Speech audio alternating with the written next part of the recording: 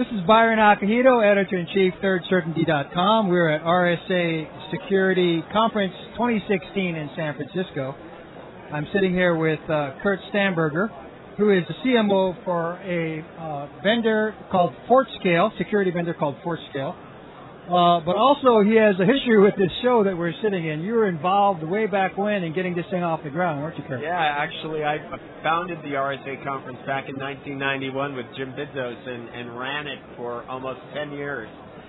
And we're now actually at the 25th anniversary. The 25th anniversary. What does that mean for you? I don't think any of us could possibly imagine that the RSA conference would become the monster that it is. I mean, even in 2000 and 2001, when we were getting 10,000 people and several hundred vendors here, I don't think we could have imagined it would have grown to thousands of vendors and 40,000 attendees from over 100 countries around the world.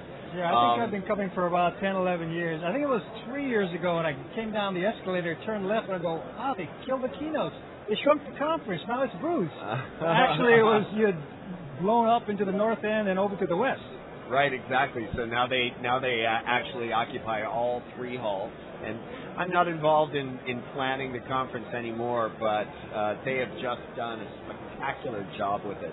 Yeah, I just got back from a wonderful luncheon for the 25th anniversary of the public key cryptography standards with Jim Bidzos and Dr. Ron Rivest and Dr. Whit Diffie and some of the real celebrities and just the folks that laid the foundation for modern internet security and electronic commerce, and that was very satisfying to sit in that room with that group of 40 or 50 people. Yeah, I can imagine so. And here we are right in the heart of all this technology that's being brought to bear on the problem of cybersecurity threats, which has not gone away, as we've increased our use of the internet and digital age has advanced. And after being employee number 6 at RSA, here I am again, employee number, 27 at a little startup called FortScale. Yeah, so let's go from the macro down to the micro.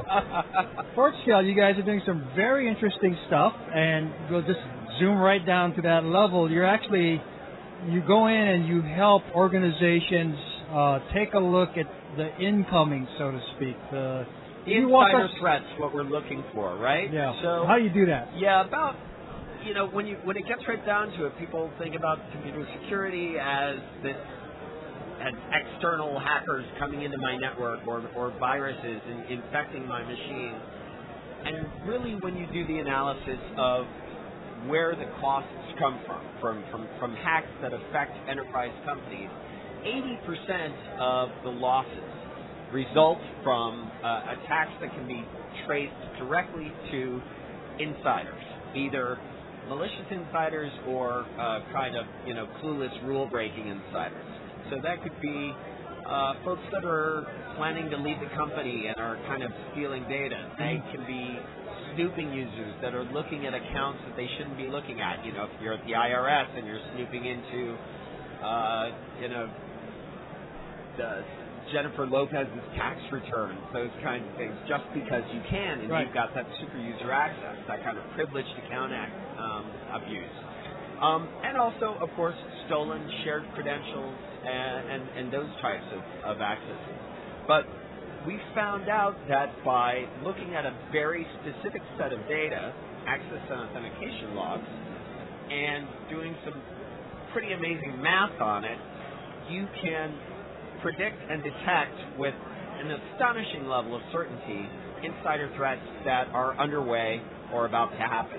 Yeah, I just got walked through how you do that, and it is pretty clear and logical how you build a baseline, basically, of different access, logins, behavior by company employees. Right. At the heart of it. Right. There's user behavior analytics, or UBA, and now sometimes people are calling it UEBA for user entity behavior analytics, because kind of anything can be a user, right? A machine, an app, a device, or a person, has really came on the scene on the security world just a few years ago. And the first generation was heavily rule-based. You wrote very long lists of rules for things that users were allowed and not allowed to do, and things that were and were not considered anomalous. Those tools were kind of clunky and They're hard still to roll around. out. Those tools are still around. Still around, but they generated quick ROI, which if you've been in the security game, that's nice because you don't see that a lot. You don't see tools that you deploy showing very quick returns on investment. So they got very fast adoption, and UBA platforms became very widespread, especially among sophisticated enterprises with SIMs, security information and management. It's collecting all these, all the data, but it's collecting the access logins. Exactly. Well. So you can look at that. Now since then, some buyer's remorse has set in, and the people that have bought these first generation systems have found out that they are kind of a drag on the organization. They take a lot of babysitting. They need a lot of attention, and they tend to throw out lots and lots of false positives. So a second generation of the technology has emerged that's represented by FortScale and a few of our other friends in the space that is completely non-rule based. So our system doesn't use rules or rule sets to find anomalies. Instead, what we create is a machine learning system that goes into your environment fairly naive and watches traffic, watches user behavior for a certain amount of time, and then makes decisions on its own whether or not behavior is anomalous. Yeah, excuse me for a minute. But that's what I saw in the demonstration.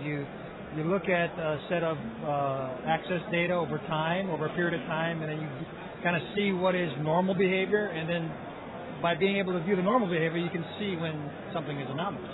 Right. You can. There's a lot of talk about things like behavioral peering, and the problem with that is the way we used to do behavioral peering as a security community is we would say, okay, so these 3-4 people are in the same department, so they are peers, or these people have similar permissions, access on the network, so they are peers. But when you look at it with blinders on, from a machine learning standpoint, those pieces of data actually turn out to be not very relevant and not very predictive in finding insider threats. So when we enable the system to actually determine who's a peer of who by itself, you get much more interesting and kind of counterintuitive sets of peers that the system creates. The system decides that a certain group of people are peers based solely on the way that they access data or the types of behaviors that they exhibit over the network. And those might not make any sense to you as, say, an HR professional looking at the organization. And trying to write some rules. But when you're trying to be predictive about what is an anomaly that should be paid attention to and what is not, it makes a lot of sense.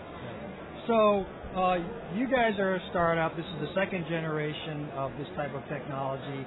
We really are at is this kind of the very early stages of more machine learning being applied in a more useful way to security in general? Yeah, well, Byron, you've known me for a long time, so I've always at the bleeding edge, right? So I was employee number 6 at RSA. We were trying to sell public key cryptography when people's networks extended maybe 20 feet down the length of the office, and people would look at us and say, why do I need to encrypt something for Doris? She sits over there. Yeah.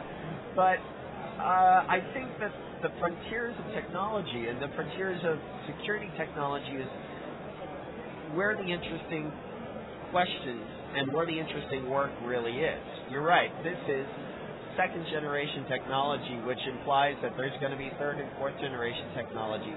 That's where we see these kind of these unexpected advances and these serendipitous synergies just emerge from technologies that come together. So this is where I really like working with companies like this, and FortScale is doing some some really amazing things, applying solid mathematics to events on internal networks. Well, that's good to hear, because I tend to be an optimist, and I like to try to look at the bigger picture. And so this is another example, I think, of over time, I don't know what the time period is, the gap will start to close a little bit. I think the good guys, as this kind of technology and other different patterns and developments take hold, the good ones will surface and rise and get widely adopted. And hopefully over time, the bad guys won't always keep winning on innovation. Yeah, I think it's funny. I sense that an undercurrent of that too at this particular RSA conference. At past conferences, I think I've sensed a kind of a vibe where folks have gotten very cynical, saying we're losing the fight. We're all screwed. We're never going to be able to solve this problem. Okay, well, maybe we're never going to be able to solve the problem, but that's not what we're looking for. We're looking for an increased quality of life online, and increased productivity, letting people use the internet and all of the degrees of freedom that it affords without limiting them with these artificial security constraints. So basically giving them as much freedom as they can possibly have to leverage the very things that the internet was built for, which is innovation, connection, communication, community. Well, that's well said. Can I quote you on that, Kurt? Please do so. And I think we'll end there. Keep having fun on the bleeding edge. You're doing good stuff. Oh, my. Thanks. Great to see you again, Byron. Thanks. Take care.